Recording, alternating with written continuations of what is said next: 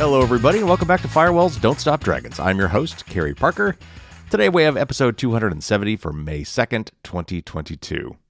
And we've got a new show for you today. I got plenty of security and privacy stories to cover for you. But I got to start with one just quick note. And I don't have a story about this, but I feel like I need to somehow address it. And that is Elon Musk buying Twitter. The guy's a genius. I mean, there's just no two ways around that. That doesn't mean he's smart necessarily. I don't really know if he knows what he's getting himself into here. I think he's going to quickly learn, or at least I hope he's going to quickly learn, that hosting a social media site and having to deal with quote-unquote free speech is not easy. We'll see how this goes. I don't have good feelings about it, to be perfectly honest. I would love to have an edit button, but I don't know if that's worth all the other pain and suffering that may come along with Elon Musk owning Twitter. We'll see how it goes. I mean, Twitter's probably my number one social media presence. So I've worked hard to get the listeners that I have now, and I've been trying to grow that this year. I would hate to have to throw all of that out and start over somewhere else. That would not be good.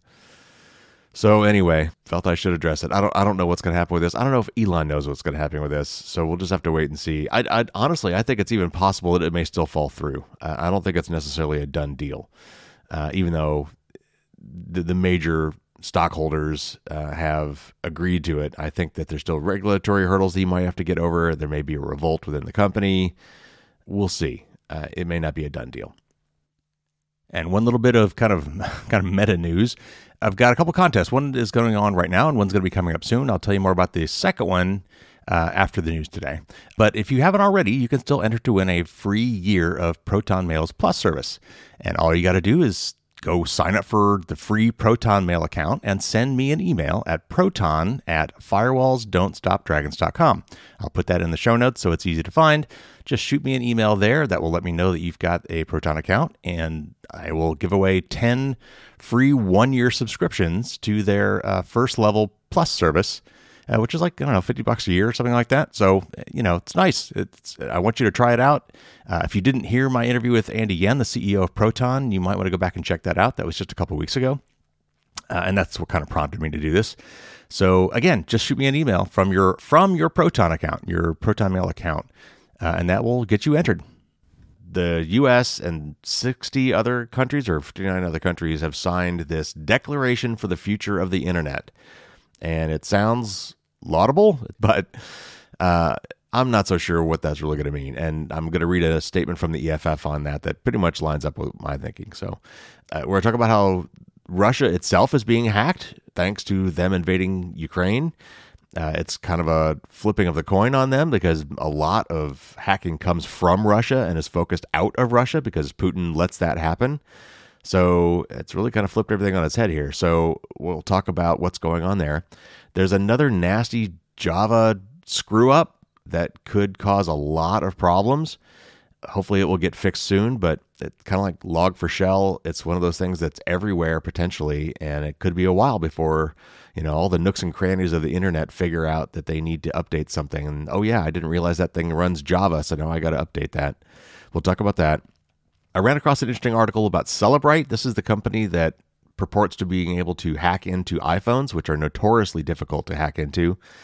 They've got tools for this that they sell supposedly only to the quote-unquote good guys, in other words, law enforcement, and I assume intelligence agencies. But it's a pretty detailed article on what this tool can currently do. Someone got a hold of some internal documents on this, and so it's kind of a long article, but I thought that would be really interesting to read through. Then I'm going to talk about a report how Amazon and third parties are using, I don't want to say the A word, Alexa, how they're using voice assistant data to give you ads. And while that's probably not super surprising, I think this article makes some interesting points. Microsoft is apparently going to be adding a free VPN for their Edge browser. I still don't recommend you use Edge browser, and I'm not sure how good this free VPN will be, but I'll talk about my thoughts there. Another article is going to talk about how Facebook has recently been caught or discovered to be collecting a lot of really personal information for students filling out financial aid forms. And I'll follow that up with another article from Facebook. Somebody talked to some of the privacy engineers that work there, and they're basically saying, I don't think we could control this data if we wanted to. So that's kind of scary. And then finally, I'll talk about how Google has now made it possible to remove your phone number from its search results and potentially some other personal information. And that will lead neatly into my tip of the week, which is how to pick the most private browser. I've talked a lot about kind of the most secure / private browser, but at the end of the day, most browsers are probably secure enough for most people, at least the most popular ones. But privacy is where there's a real differentiation. So I'm going to tell you today what my top private browser is. So, a lot of great things to talk about.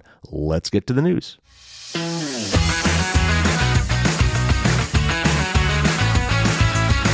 All right, first up, the United States and a bunch of other nations, several dozen, have created and signed this document that they're calling the Declaration for the Future of the Internet, which sounds, pretty high and mighty, and it is. And I read it. It's like 3 pages long. It's pretty dense, but it's, not that long. And it sounds really good. I mean, as you might expect from something called a declaration, it says a lot of really important things and makes a lot of, high-minded claims about things the way they should be, and, all the rights and liberties and yeah. It's a declaration. It sounds really good. I mean, I'm not here to say that it's bad, but let me just read this article from the EFF, and then I'll give you a few more thoughts. And this is their response to the White House publishing this statement. The White House announced today that 61 countries have signed the Declaration for the Future of the Internet. The high-level vision and principles expressed in the declaration to have a single global network that is truly open, fosters competition, respects privacy and inclusion, and protects human rights and fundamental freedoms of all people are laudable. But clearly, they are aspirational. Implementing these principles will require many signatory countries to change their current practices, which include censoring online speech of marginalized communities, failing to build out affordable high-speed internet, using malware and mass surveillance to spy on users, fostering misinformation, secretly collecting personal information, and pressuring big tech firms to police online speech. We are pleased that the Declaration lays out important standards for achieving a free, open, and human rights-protecting internet. Hopefully, the signatories in the Declaration will deliver on the Declaration's promises by aligning their practices, policies, and laws with its principles. And honestly, just like the Declaration of Independence here in the United States, when that was written at the time, we were definitely not following the principles outlined in that document. It was a great idea. The principles were well worth capturing and putting forth as something that we are going to strive for, to make a more perfect union. But we weren't there yet. And like that, we are definitely not there with this Declaration for the Internet stuff. So anyway, if you're interested, read it. It is definitely aspirational, and it's good to see these ideas kind of, laid bare and put out there and posted on the wall as this is what we want things to be like. But we got a long way to go before we get there. So anyway, it's nice. We'll see if anything actually comes from that. All right, next up, this is an article from Wired. It's about how Russia is now being hacked, which again is kind of reverse normal. Usually a lot of hacking comes out of Russia. And of course, this is all related to the war with Ukraine. And by the way, thanks to the patron who posted this for me. Some of my patrons shoot me article links from time to time. And while I've often seen many of them, some of them I didn't. And this was one that I had not seen yet. So thanks to the patron who shot this article to me. So it goes like this. The orders are issued like clockwork. Every day, often around 5 a.m. local time, the Telegram channel housing Ukraine's unprecedented quote-unquote IT army of hackers buzzes with a new list of targets. The volunteer group has been knocking Russian websites offline using wave after wave of distributed denial of service or DDoS attacks, which flood websites with traffic requests and make them inaccessible since the war has started. Russian online payment services, government departments, aviation companies, and food delivery firms have all been targeted by the IT army as it aims to disrupt everyday life in Russia. And this is a quote from one of the hackers on the Telegram channel. They said, quote, "Russians have noticed regular hitches in the work of TV streaming services today," unquote. The IT Army's actions were just the start. Since Russia invaded Ukraine at the end of February, the country has faced an unprecedented barrage of hacking activity. Hacktivists, Ukrainian forces, and outsiders from all around the world who are taking part in the IT Army have targeted Russia and its business. DDoS attacks make up the bulk of the action, but researchers have spotted ransomware that's designed to target Russia and have been hunting for bugs in Russian systems, which could lead to more sophisticated attacks. The attacks against Russia stand in sharp contrast to recent history. Many cybercriminals and ransomware groups have links to Russia and don't target the nation. Now it's being opened up. And this is a quote from Stefano de Blasi, a cyber threat intelligence analyst at security firm Digital Shadows. He says, quote, Russia is typically considered one of those countries where cyber attacks come from and not go to, unquote. At the start of the war, DDoS was unrelenting. Record levels of DDoS attacks were recorded during the first 3 months of 2022, according to analysis from Russian cybersecurity company Kaspersky. Both Russia and Ukraine used DDoS to try to disrupt each other, but the efforts against Russia have been more innovative and prolonged. Ukrainian tech companies transformed the puzzle game 2048 into a simple way to launch DDoS attacks and have developed tools to allow anyone to join the action, irrespective of their technical knowledge. The channel's operators urge people to use VPNs to disguise their location and help avoid their targets' DDoS protections. Toward the end of April, the IT Army launched its own website that lists whether its targets are online or have been taken down and includes technical guides. Dmytro Budorin, the CEO of Ukrainian cybersecurity startup Hacken, says DDoS has been useful for helping Ukrainians contribute to the war effort in other ways than fighting, and says that both sides have improved their attacks and defense. He admits DDoS may not have a huge impact on the war, though. And this is a quote from him. He says, quote, it doesn't have a lot of effects with respect to the end goal, and the end goal is to stop the war, unquote. Since Russia began its full-scale invasion, the country's hackers have been caught trying to disrupt power systems in Ukraine, deploying wiper malware, which deletes files on your computer system, and launching predictable disruption attacks against the Ukrainian government. However, Ukraine officials now say that they have seen a drop in the activity. And this is a quote from Yuri, I'm going to get this wrong, Shaihol, the head of Ukrainian cybersecurity agency. And he says, quote, the quality decreased recently as the enemy cannot prepare as much as they were able to prepare. The enemy now mostly spends time on protecting themselves because it turns out their systems are also vulnerable, unquote. Budorin says that beyond pivoting his company's technology to help launch DDoS attacks, it also created a bug bounty program for people to find and report security flaws in Russian systems. More than 3,000 reports have been made, he says. He claims this includes details of leaked databases, login information, and more severe instances where code can be run remotely on Russian systems. The company validates the vulnerabilities and passes them on to the Ukrainian authorities, Budorin says. And a quote from him again, he says, quote, you don't go through the main door, you go through the regional offices. There are so many bugs, so many open windows, unquote. While cyber warfare throughout the conflict may not have been as obvious or have had the impact some predicted, some incidents may happen without publicity or outsider knowledge. And this is a quote from de Blasi. He says, quote, I think the most sophisticated operations going on right now are espionage, to find out what the opponent is trying to do, wants to do, and will do next. We may have to wait years before we discover anything about that, unquote. Visibly, hacktivists and others attacking Russia have obtained and published hundreds of gigabytes of Russian data and millions of emails. The files may help unravel parts of the Russian state. All right, the article goes on. If you're interested, of course, there's a link in the show notes. But again, I find that this is just very interesting if you can kind of step away from the horror of the war and kind of look at it dispassionately and from a historical perspective. This is really kind of the first big war involving nations with a lot of cyber capability. And it's interesting to see what has happened and honestly what has not happened. Either attacks that were thought, could be successful weren't, or because there's this mutual vulnerability, each side might be worried about doing something really nasty to the other side that could just as easily come back on them. But also the fact that it kind of makes, it's kind of warriors without borders, right? It's the internet itself kind of opens this up to the possibility of people contributing to this effort on either side, honestly, from anywhere on the planet. And because hacking involves often creating automated hacking tools, you only need a very small subset of really gifted hackers to create those tools. And then it's trivial, honestly, in a lot of these cases to start using these tools and participate in this effort. Now, I am absolutely not telling any of you out there to do that. I think it's quite possible that if you screwed up, you could be yourself a target, either by law enforcement or by Russia and or other hackers somewhere else. It's not something you're going to want to do. But it's interesting just to know that it's something that you could do. All right, let's move on. There's been another Java-related vulnerability found that's really, really bad that could cause a lot of problems. And as always, Bruce Schneier has got a nice terse take on it. And this is quoting from a much larger article from Ars Technica, and it says, "The vulnerability which Oracle patched on Tuesday affects the company's implementation of the elliptic curve digital signature algorithm in Java versions 15 and above.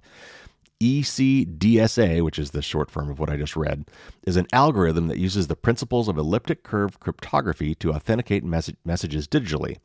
ECDSA signatures rely on a pseudo-random number, typically notated as K, that's used to derive two additional numbers, R and S. To verify a signature as valid, a party must check the equation involving R and S, the signer's public key, and a cryptographic hash of the message. When both sides of the equation are equal, the signature is valid.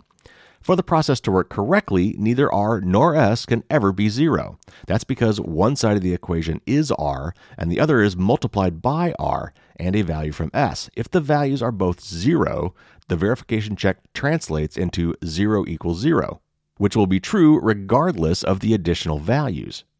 That means an adversary only needs to submit a blank signature to pass the verification check successfully.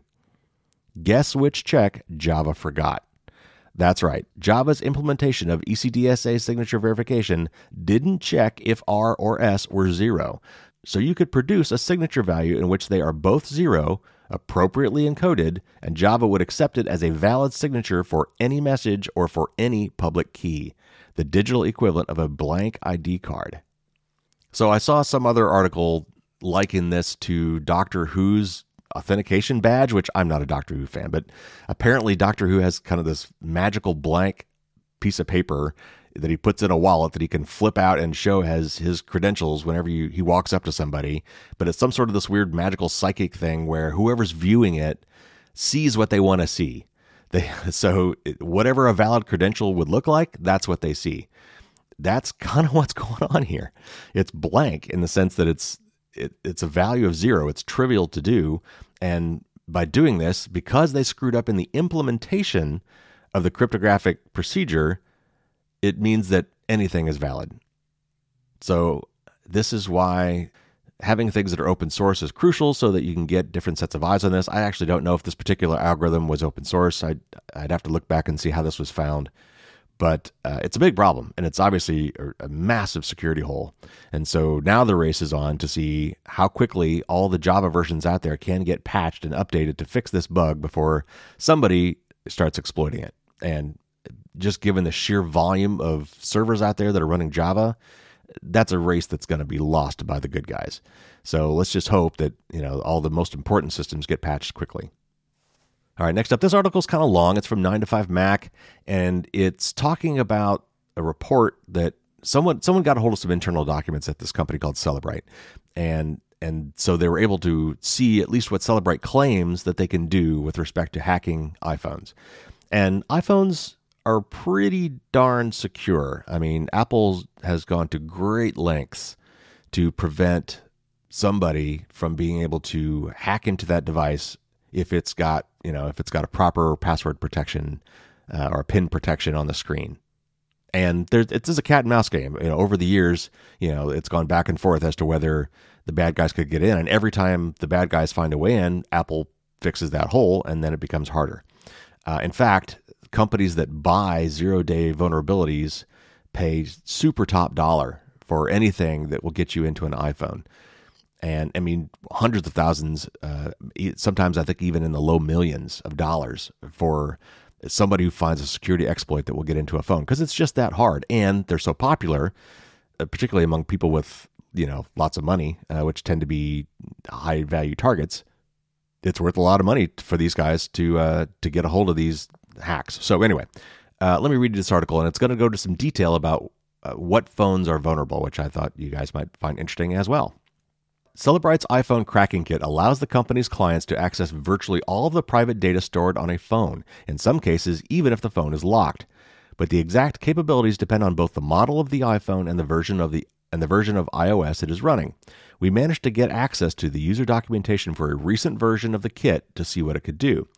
Cellebrite makes a range of hardware and software kits designed to unlock both iPhones and Android smartphones and extract most of the data on them. Some versions are sold to commercial companies, while Cellebrite Premium is, in theory, sold only to law enforcement agencies. However, the exact position is unclear. For example, the company recently revealed that it has over 2,800 U.S. government customers, many of which would not fall within what would normally think of as "quote-unquote" law enforcement. And this is a quote from, I guess, this company statement. It says, investigators with the U.S. Fish and Wildlife Service frequently work to thwart a variety of environmental offenses from illegal deforestation to hunting without a license. While these are real crimes, they're not typically associated with the invasive iPhone hacking tools, but the Fish and Wildlife agents are among the increasingly broad set of government employees who can now break into encrypted phones and siphon off mounds of data with technology purchased from the surveillance company Cellebrite. The list includes many that would seem far removed from intelligence collection or law enforcement, like the Departments of Agriculture, Education, Veterans Affairs, and Housing and Urban Development, the Social Security Administration, the U.S. Agency for International Development, and the Centers for Disease Control and Prevention. And then back to the article. Other Cellebrite clients include blue-chip companies wanting to conduct internal investigations and cybersecurity companies. The flagship phone cracking kit offered by the company is known as Cellebrite Premium. The software allows users to extract either specific target data, for example, messages or photos, or the complete file system, which contains almost all user data, including keychain passwords, which then gives the user the ability to access most services you use. That's what the company says about it. And this is, I guess, a quote from their documentation. It says, by performing full file system and physical extractions, you can get much more data than what is possible through a logical extraction, and access highly protected areas such as the iOS keychain or the secure folder. Accessing third-party application data, stored passwords and tokens, chat conversations, location data, email attachments, system logs, as well as deleted content increases your chances of finding the incriminating evidence. And back to the article. Back in February, the company kept most of its advanced capabilities in-house, but the webpage relating to this has since disappeared, and it seems from the documentation we reviewed that Cellebrite Premium can now do everything that CAS used to do. We should note that the documentation we have obtained predates the launch of the iPhone 13, and at that time, the company apparently had no ability to access the iPhone 12 either. And so now I'm going to read through basically different sections of the document explaining which phones are vulnerable to what kind of attack. And so the first one is full access even when locked with any supported iOS version. And it says Cellebrite Premium could unlock and gain access to the full file system of the following models of phone even when protected by a passcode, with the unlocking time dependent on the complexity of the passcode. And I'll talk about that in a minute. It doesn't matter which supported iOS version the phone is running. The company can unlock the device and access everything. And it lists off the phones, and it says iPhone 4S, iPhone 5, 5S, 6, 6S, SE, 7, 8, and X or 10. And then there's a happens to be a star next to the 4S and the 5S that says, interestingly, in-house unlocking is required for these three models if you are running iOS 5 or iOS 6, while Cellebrite Premium allows clients to unlock devices directly if running iOS 7 or later. The reason these models can be cracked regardless of iOS version is because of unpatchable vulnerabilities in these models. One of these was revealed with the Checkmate exploit, and another flaw discovered in the Secure Enclave later the same year.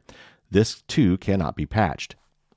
And then the next section is full access even when locked with older iOS versions.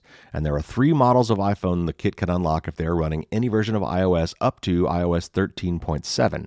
That's the iPhone XR, iPhone XS, and iPhone 11. And then there's another section about full access only with passcode.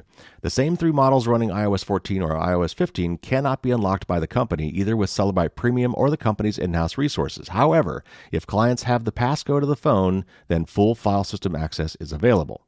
And then it lists again the iPhone XR, XS, and 11. Law enforcement may or may not have the power needed to force a suspect to reveal their passcode. This depends on the country and the jurisdiction. The next category is brute force unlocking is very time consuming. Unlocking devices requires the kit to brute force password. This relies on being able to disable the lockouts Apple applies to repeated passcode attempts, but even so is a slow process due to the delays imposed prior to complete lockout. The company warns that the process can be very time consuming, with one example in the user guide referencing a rate of a little over 100 attempts per day. However, the kit does allow users to enter any personal data that they have for the phone's owner, such as date of birth and other important dates, such as a significant other's birthday. These will be used to generate initial attempts before resorting to brute force. This information serves to underline the importance of protecting even relatively trivial personal data. And then finally, one more section, autonomous mode. Cellebrite brute force unlocking used to require the phone to be left connected to the kit until it succeeded. Cellebrite Premium, however, provides an autonomous mode where the phone can be disconnected once the attack is underway. This is because the kit manages to install the software running the attack directly on the iPhone itself, even though the phone is locked. And this must be another quote from their documentation. It says, Cellebrite's autonomous brute force capability runs on automated dictionary attack directly on the device itself. After the process is initiated, the target device can be disconnected from Cellebrite Premium, therefore allowing the autonomous brute force process to run on multiple devices simultaneously. And one last thing from the article, it says, it's worth stressing that all Cellebrite attacks require physical access to the phone, unlike NSO Pegasus spyware, which can be deployed remotely, including zero-click options. So I thought that was rather fascinating. But a couple of key points there are the brute force attacking, which brute force attacking, let's say you've got a 4-digit PIN code that you use to lock your phone. There are 10,000 possible combinations of 4 digits. So a brute force attack involves basically entering every possible combination until you find the right one. So 0000, then 0001, 0002, etc. At 100 attempts per day, it would take 100 days to attempt all possible combinations of 4 digits. And, statistically, that means that on average, you'd probably get through somewhere in about half that time. Because at some point, you're going to get lucky and you're going to guess it. You don't necessarily have to go through all of them to get to the right one, unless they're starting on all zeros and your passcode happens to be 9999. Though I'm guessing that their software will try all of those immediately. 1, 2, 3, 4, all ones, all twos. I'm sure that those get tried immediately. And like the article says, the tool actually has a way for you to enter some, important dates and numbers related to that user, which it will try those and combinations of those immediately as well before it tries to brute force. And so what's going on under the covers is Apple has implemented protections against brute forcing. So if you've probably noticed this, if you've ever tried to get into your phone and failed a few times in a row, or more likely, one of your kids or grandkids, young toddlers or very young kids get a hold of it and then they know what's on that phone and they want to play Candy Crush.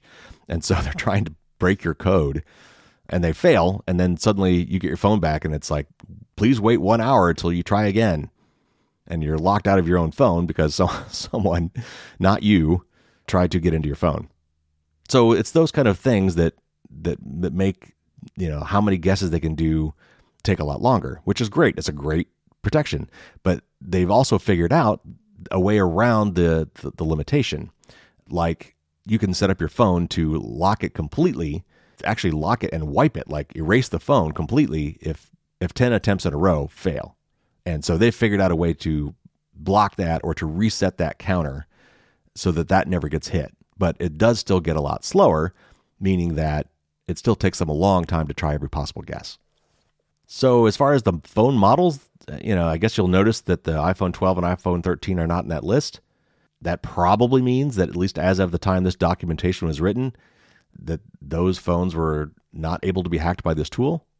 But these guys are working hard on it, and they are buying exploits from other places for potentially millions of dollars, and it may be only a matter of time. All right, let's move on. This is another report from 9to5Mac, and I quote these guys a lot because I watch that site a lot, and they end up quoting other articles, which is fine. So this is actually, the real report here came from The Verge, but this is a little bit shorter version, so I actually just went with this one. And this is about Amazon using voice control data for its voice assistant to target ads more than it seems like they should be. And this article, like all of them, says the ALEXA word over and over again. And if you have one of these products, it's going to keep triggering your device if you're listening to it without headphones. So instead of Alexa, I'm going to say Alexander. So just know that when I say Alexander, I really mean Alexa. All right. A new study digging into how Amazon uses Alexander voice recordings from its customers has concluded that the company and third parties leverage the audio to deliver targeted ads directly on Echo smart speakers as well as the web. That's in contrast to Apple not using Siri recordings for ads and sharing voice data being turned off by default on devices like HomePod and iPhone since 2019. However, Amazon contends the new research is based on quote-unquote inaccurate inferences or speculation. So, reported by The Verge, the new study called Your Echoes Are Heard, Tracking, Profiling, and Ad Targeting in the Amazon Smart Speaker Ecosystem was done by researchers at the University of Washington, UC Davis, UC Irvine, and Northeastern University. At a high level, the research concluded that Amazon and third parties are collecting and sharing Alexander voice interactions from Echo speakers with up to 41 different advertising partners. And the data is used to, quote-unquote, infer user interests, and then deliver targeted ads on both Echo speakers as well as across the web. This voice data appears to be highly lucrative, with the study claiming smart speaker interaction gets, quote, 30 times higher ad bids from advertisers, unquote. 30 times is a lot. Responding to The Verge, Amazon spokesperson Lauren Ramhild says the company does use Alexander voice data to replace relevant ads on Amazon and other places it has ads. And a quote from her, she says, similar to what you'd experience if you made a purchase on Amazon.com or requested a song through Amazon Music, if you use Alexander to order paper towels or play a song on Amazon Music, the record of that purchase or song play may inform relevant ads shown on Amazon or other sites where Amazon places ads, unquote. Ramhild also confirmed it uses targeted ads directly on its Echo smart speakers when customers use quote-unquote ad-supported premium content. The study said it found it was only processed transcripts of Alexander data that were being shared, not raw audio, which lines up with what Amazon says. But the research raised concerns about the transparency of how Amazon collects and shares Alexander voice data. Allegedly, all third-party Alexander skills that collect personal info are supposed to publish privacy policies and follow them. And this must be a quote from The Verge. It says, however, the report found that those policies were spotty at best, with more than 70% of the skills it examined not even mentioning Alexander or Amazon, and only 10 skills, which is 2.2%, being clear about data collection practices in their privacy policies. And back to the article, that led the researchers to conclude that, quote, there is a clear unmet need for greater transparency and control over data collection, sharing, and use by smart speaker platforms as well as third-party skills supported on them, unquote. For its part, Amazon's Ramhild said, quote, many of the conclusions in this research are based on inaccurate inferences or speculation by the authors and do not accurately reflect how Alexander works. We are not in the business of selling our customers' personal information, and we do not share Alexander requests with advertising networks, unquote.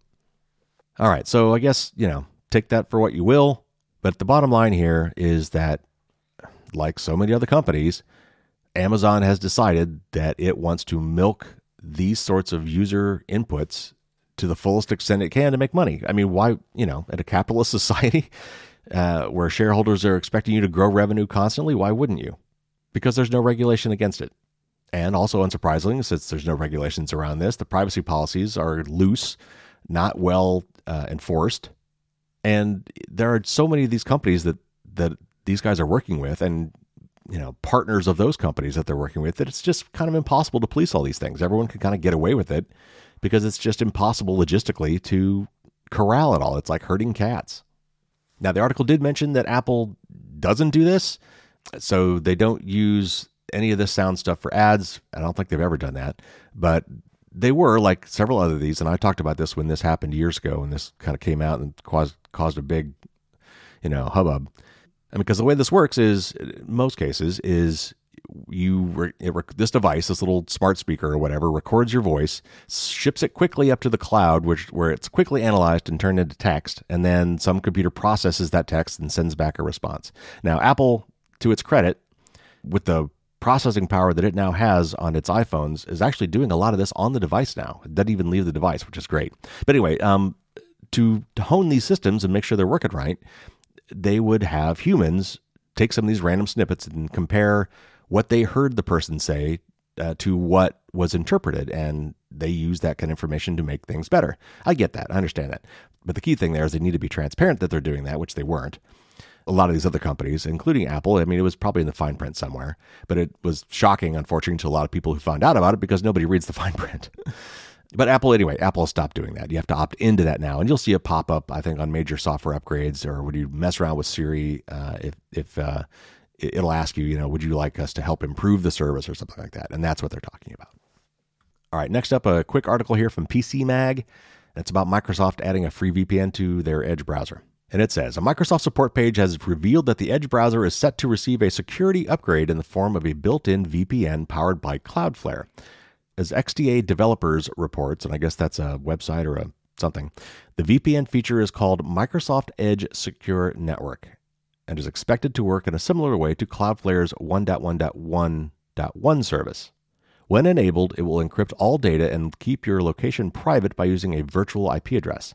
Cloudflare will only collect diagnostic and support data for this service, and that data will be deleted every 25 hours.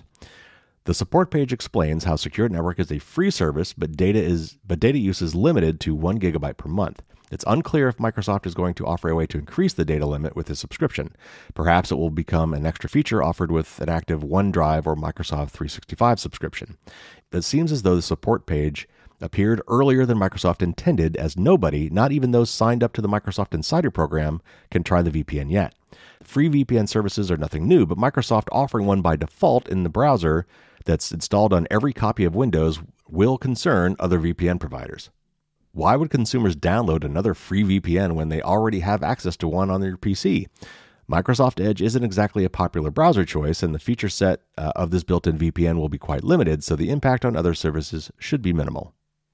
Anyway, so I thought that was interesting. We're going to talk about my top private browser today, and spoiler alert, it's not going to be Microsoft Edge, even if it did have a VPN built in.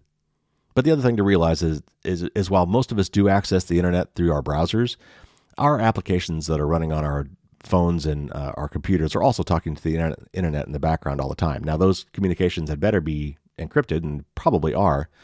But nevertheless, this would only cover what you're doing on your web browser, and only if you're using Microsoft Edge. If you were also running Chrome or Firefox or something else next to that, it wouldn't work for that at all. But at the end of the day, I mean, more privacy is better. So, if Microsoft does this, maybe other ones will start doing it too. All right, now I've got a couple articles here on Facebook, and most of my articles about Facebook are almost universally disturbing and disappointing, and these are in those categories. So first up from The Verge, and this is about Facebook collecting data from people applying for student loans. And this is actually a shortened version of what is a much, much longer expose in the markup. So if this is interesting to you at all, I would read the longer version. And as always, there's a link in the show notes to that. But let me read you The Verge's short take on that. If you applied for financial aid through Free Application for Federal Student Aid, or FAFSA, in the U.S. in early 2022, there's a very good chance some personal information was provided to a platform that's completely irrelevant to the process, Facebook. This report from the markup exposed that, as of early January 2022, the U.S. Department of Education sent data from website visitors to Facebook, potentially including information submitted on forms like first and last name, country, phone number, and email address, via the Metapixel tracking pixel. Meta, in this case, being the company Meta, which is what Facebook used to be. And here's the kicker. This was done even if the person didn't have a Facebook account. The markup also notes that this data collection began, quote, even before the user logged in to studentaid.gov, unquote. When asked about this tracking, a spokesperson for the Department of Education initially denied that it was taking place, despite the markup finding code that clearly indicates otherwise. Federal Student Aid COO Richard Cordray then fessed up, telling the publication that the data gathering was, quote, part of a March 22nd advertising campaign, unquote, which had, quote unquote, inadvertently sent the personal data to Facebook. The data sharing feature was then turned off. Cordray also said that the data, quote, was automatically anonymized and neither FSA nor Facebook used any of it for any purpose, unquote, without explaining how they were able to verify that. The markup notes that it's unknown how much data was pulled in from students, yet even though these students didn't voluntarily agree to Facebook's privacy policy, namely because FAFSA didn't tell them they were being tracked, the publication says this policy allows the company to retain such data for years. So anyway, if you want the full article, you can read it, but I think that gives you the gist of it. And it's just wrong. I mean, But here's the problem, and here's probably what happened here. Facebook and Google are advertising companies. They do marketing. And so when you want to put up an ad somewhere and get it in front of a lot of people's faces, you give money to Google and Facebook. And then they say, okay, here's what you do to know how many people you're bringing in and to get some, analytics and statistics based on, how many people are going to be clicking on this link and yada, yada, yada for your advertising campaign. Because, you want to know how successful this was, right? Then you put our little tracking pixel on your web page. And so it's a little piece of embedded code. And if that does all this stuff, I mean, it's got to be just like this Swiss Army knife of a tool that as soon as you put this little bit of code in there, it does all sorts of stuff, including hoovering up as much personal data as is humanly possible to be used later, who knows where and by whom, for advertising. I mean, used by Facebook, but then they'll sell access to that data to anybody who wants it.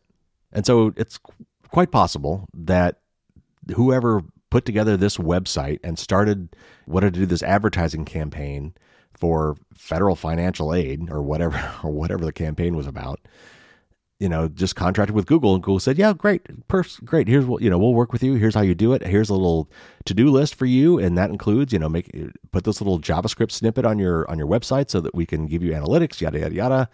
And somewhere buried in terms of service and who knows where, it probably says, by doing this, you're allowing us to collect a whole bunch of data and probably allowing us to keep that data, et cetera, et cetera. So I thought this next article was a perfect complement to that one.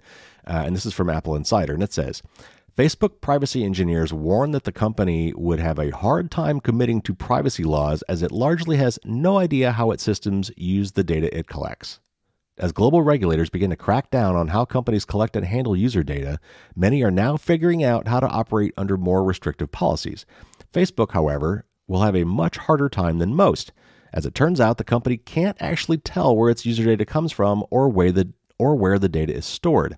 A leaked internal document seen by Engadget sheds some light on the situation. Facebook's privacy engineers wrote that the company has no real way to keep track of the data it collects. Instead, the social media platform's quote-unquote open border systems gather and consolidate user data from a wide range of first and third-party sources. Once the data is collected, there is no way to tell whether or not it came explicitly from Facebook. The report goes on to state how this would make committing to policy changes nearly impossible. And this must be a quote from that document. It says, quote, "We do not have an adequate level of control and explainability over how our systems use data, and thus we can't confidently make controlled policy changes or external commitments such as we will not use X data for Y purpose. And yet that is exactly what regulators expect us to do, increasing our risk of mistakes and misrepresentation," unquote. The company's privacy team has submitted a plan to annotate data with Purpose Policy Framework, PPF. That is to say, tag it as being created on Facebook to keep track of first-party data.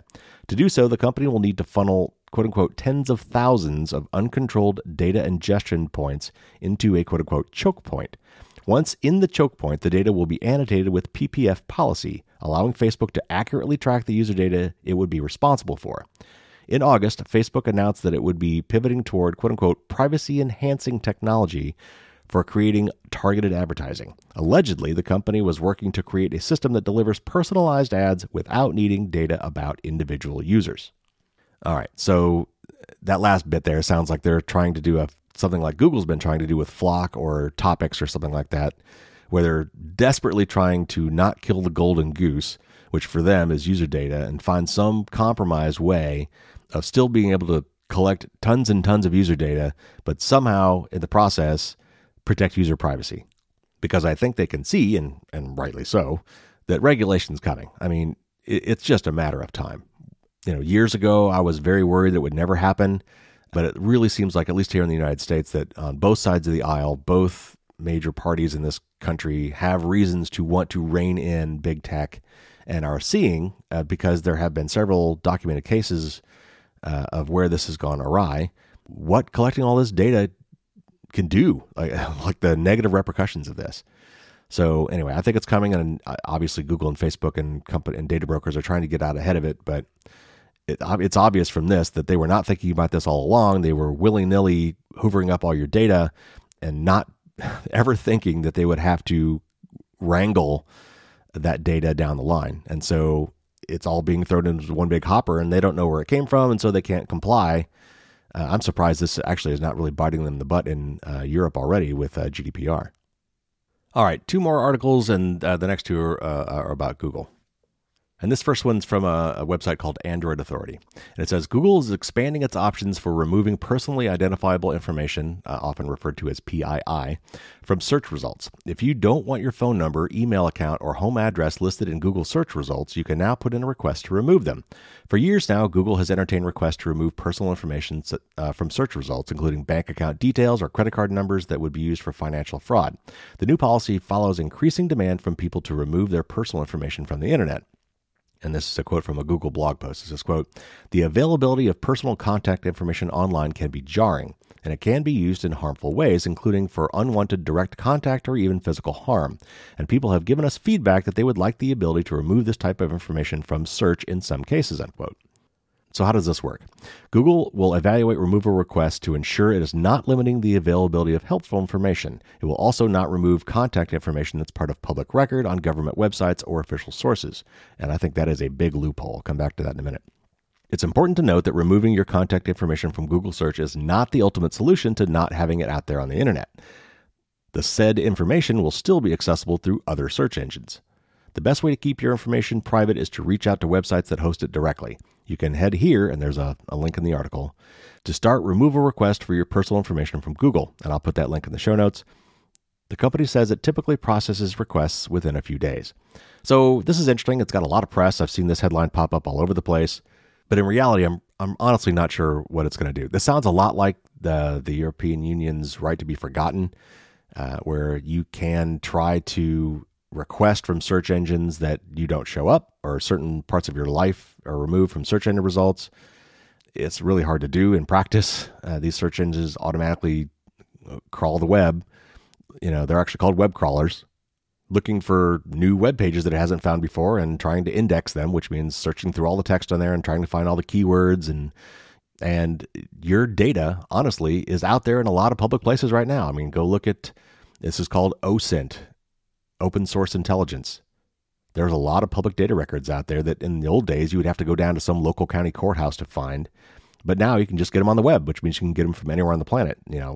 Your property tax records, your voting records, not who you voted for, but when you voted and what party affiliation you had when you did that vote. Court records of other various sources, marriages and divorces and business stuff, like your, LLC paperwork or whatever. There's all sorts of information out there, and it's really hard. If you own a web domain, if you didn't get the WHOIS privacy feature, when you did that, then you have to have public contact information for yourself on the web. If you bought a web domain, there's all sorts of ways to get this. So I'm not really sure how much Google can really do here and how effective this is going to be. But, again, until we get some regulation around this is where we are today. And so at least Google's trying. I don't know how successful this will be. All right, last up, this is from Macworld. You can see I read a lot of Mac websites. And this is about Brave and DuckDuckGo targeting something called Google AMP or AMP. And let me read this article and then I'll explain a little bit more. 2 major web developers on Wednesday announced updates designed to affect the functionality of Google's Accelerated Mobile Page or AMP technology. The Brave browser and DuckDuckGo browser and extensions will give users the options to disable AMP. Why should you even care about AMP? You may not realize this, but when you're on an iPhone or iPad and you do a Google search and tap on a search result to open a web page, that web page may be an AMP version, not the original website's. Google created AMP 4 years ago so that websites could, quote, provide a well-lit path to building great web-based experiences, unquote. Gotta love those euphemisms. In other words, AMP pages are supposed to load faster for the user, which can be especially useful on a mobile device. An AMP web page is produced using a subset of HTML, which is the language of the web. And AMP web pages are, quote, served directly from Google AMP Cache, unquote, according to Google. Faster web page loads sound ideal from a user standpoint, but why are Brave, DuckDuckGo, and others providing the ability to block AMP? As you probably know, Google makes its money from its ability to collect user data and then serve ads based on that data on the web pages you browse. Brave, DuckDuckGo, and other companies believe that Google uses AMP as another means towards this end. You can learn more about AMP in the help section for Google Ads. In the 4 years since AMP was released, websites have gotten better at optimizing for mobile devices, so much so that Google stopped prioritizing AMP pages in its search results. So AMP really comes down to data tracking. In a blog post about its update, Brave states that AMP not only is bad for privacy and security, since Google tracks your habits, it allows Google to control the web experience and may not actually improve page loads. DuckDuckGo had similar comments in a tweet, and this is a comment, and this is from DuckDuckGo's tweet. It says, AMP technology is bad for privacy because it enables Google to track users even more, which is already a ton. And Google uses AMP to further entrench its monopoly, forcing the technology on publishers by prioritizing AMP links in search and favoring Google ads on AMP pages. That's the end of the quote from that. If Google's AMP implementation doesn't bother you at all, you don't really need to do anything. Google may serve up AMP pages when you use its search tool, and you can continue on as usual. But if you don't want to peruse AMP pages, you can get control in a number of ways, and it lists 3 options. 1, the Brave browser has its DAMP feature available in its beta and nightly versions for the Mac and iOS. It will be available in the official release of the 1.38 version for the Mac and with the iOS version to follow. Number 2, the DuckDuckGo browser for iOS and the Mac Safari extensions include options for not loading a Google AMP page and load the original web page. And then 3, if you want to stick to Safari on your iPhone or iPad, you can use extensions like AMPplosion for $2.99 that automatically redirect from AMP pages to the original site. So again, this is quite clever on Google's part. Basically, what they are doing is they have some really smart engineers, and they have come up with ways to optimize web pages for the mobile experience. And all you have to do is hook into this AMP system. It's probably free. But what that means is it basically inserts Google between you and all these websites, meaning that Google knows that you've gone to this website. And then you're on Google's version of that website, which means it's probably laced with all sorts of tracking stuff. So that any interaction that you have on this page, including how long you take to read it, how many times you scroll, how your finger or mouse hovers over it, I mean, it's unbelievable what they can track on a web page. And Google has really, honestly, I mean, they've proposed a lot of really interesting ways for improving the efficiency of the internet and the protocols used by the internet, but they've really been very domineering in that space and have pushed a lot of changes to global internet standards that really favor them. And that's where this kind of thing gets super shady. So all of that leads nicely to my tip of the week, which is the most private browser? So as usual, I actually have a whole blog article on this. If you want to read more, you can just head to my website, firewallsdon'tstopdragons.com, and you can see the most recent article there. Or if you're a newsletter subscriber, it's already sitting in your inbox right now. But I'm going to summarize that here for you for the tip of the week. So I had an article about this several years ago about choosing the safest browser. And I covered both security and privacy in that article. But really, over the years, what I've come to realize is that almost all of them at least try to be secure. I mean, there's no conflict of interest there. Security is better for everybody. And so, Google Chrome and Safari and Edge and Firefox and, all the big browser makers are constantly fixing bugs, which is great. And most of them put their fixes out very quickly, which is what you want, because all software has bugs, period. So really, what it really comes down to is how quickly do the makers of that software fix those bugs when those bugs are revealed. And the other thing, too, is that if you look at the top 5 browsers for the desktop today, Chrome has a astounding lead at 67% worldwide market share, followed by Edge and Safari, which are the built-in browsers for Windows and macOS respectively, and they're both sitting at about 10%. Firefox is right now around 8%, just shy of 8%, and Opera, which happens to be the one in the 5th place, is only around 3%. And then there's many, many, many others out there. But the thing to note about the top 5 is that 3 of those top 5, those being Chrome, Edge, and Opera, are all based on Google's web engine called Chromium. So it's kind of like the heart of the web browser, or like the engine of your car. It's like the thing that makes it go, right? So like the key piece of technology behind the Chrome browser is the engine Chromium. And because a lot of people don't want to reinvent the wheel, I mean, why would you? Google's Chromium is an open source project that can be used by other browsers and is used by other browsers. Microsoft Edge and Opera and many others are based on Chromium. And so from a security standpoint, when one of those has a bug, they all have a bug, because more than likely the bug is going to be in the Chromium engine. So let's set security aside. Let's focus on privacy, because that's really where browsers are differentiated. So I'll just jump right to it. For me, there are three major contenders in this space, and those are Brave, the Brave browser, Firefox, and the Tor browser. There are many others. In fact, DuckDuckGo just released its own standalone desktop browser, which is interesting. They've had one for the iPhone, which I've recommended in the past, and there's so many others. Opera, Epic, Waterfox, Vivaldi. I mean, there's actually an amazing number of web browsers out there. I don't know how they survive. But looking at the privacy features, these are really the three that I think are best. And here's how they kind of compare. The main two really are Brave and Firefox. And if you're the kind of person who will actually get in there under the hood and make changes and flip switches and turn knobs to, make a browser bend to your will and make it, turn up all the privacy settings and install several privacy, plugins and things, then the best option for you is Firefox. Firefox out of the box isn't as private as it should be. It does block tracking, it does block third-party cookies by default, but it doesn't block ads by default. And also, the big one is their default search engine is Google.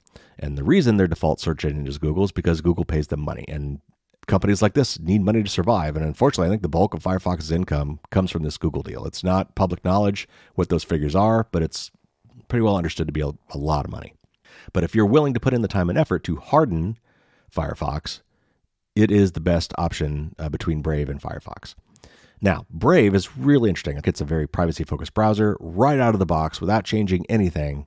It blocks ads and trackers and fingerprinting and all that great stuff without you having to do anything, which for a lot of people makes sense because a lot of people suffer from the tyranny of the default, which is they're not going to bother to find all these knobs and switches and try to tweak them, let alone try to find and install a bunch of privacy plugins for their browser, which, by the way, I'll get back to here in a minute, which ones I recommend.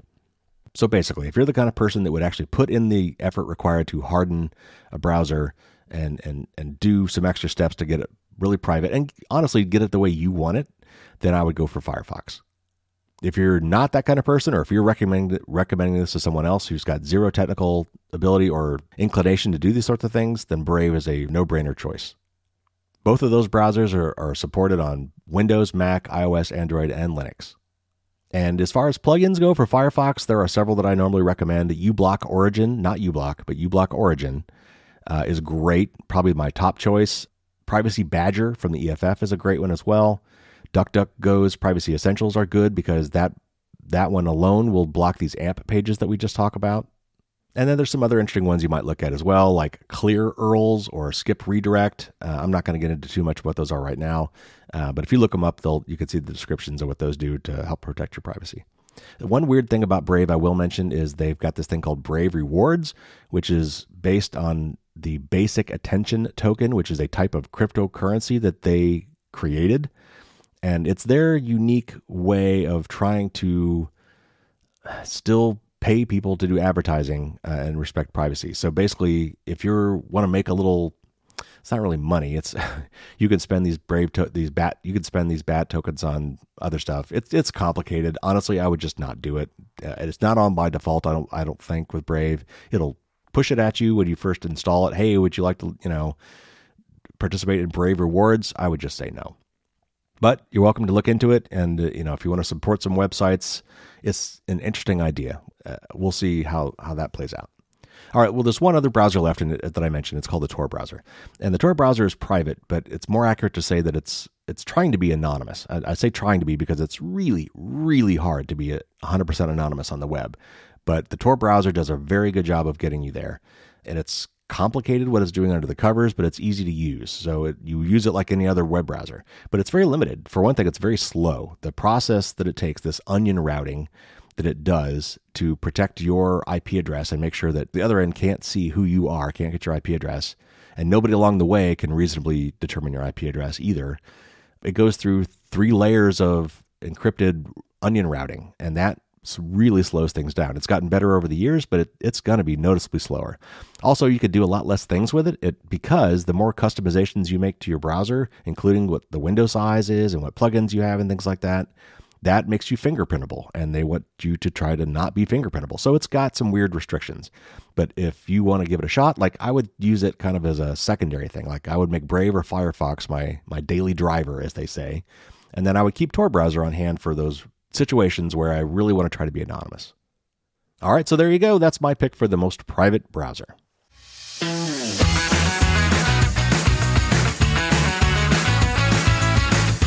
All right, so there you have it. There's your news of the week. Real quick reminder, again, if you want to register to get a free year of Proton Mail's Plus service, which is like 50, 55, 60 bucks a year. It's in euro, so it's hard to calculate exactly on the fly.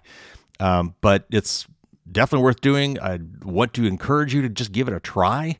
They've got a great free account, but if you want to sign up for one, shoot me an email from that account, from your new Proton account, and send it to proton@firewallsdon'tstopdragons.com, and I will enter you to win. And just a quick tip, there haven't been a lot of people doing this yet. I mean, hopefully the people are signing up for the pre-account, but there haven't been a lot of people entering the thing, so your odds are pretty good. So get those entries in. It will end by Friday night this week. So get them in by the 11:59 p.m. Eastern Time this coming Friday.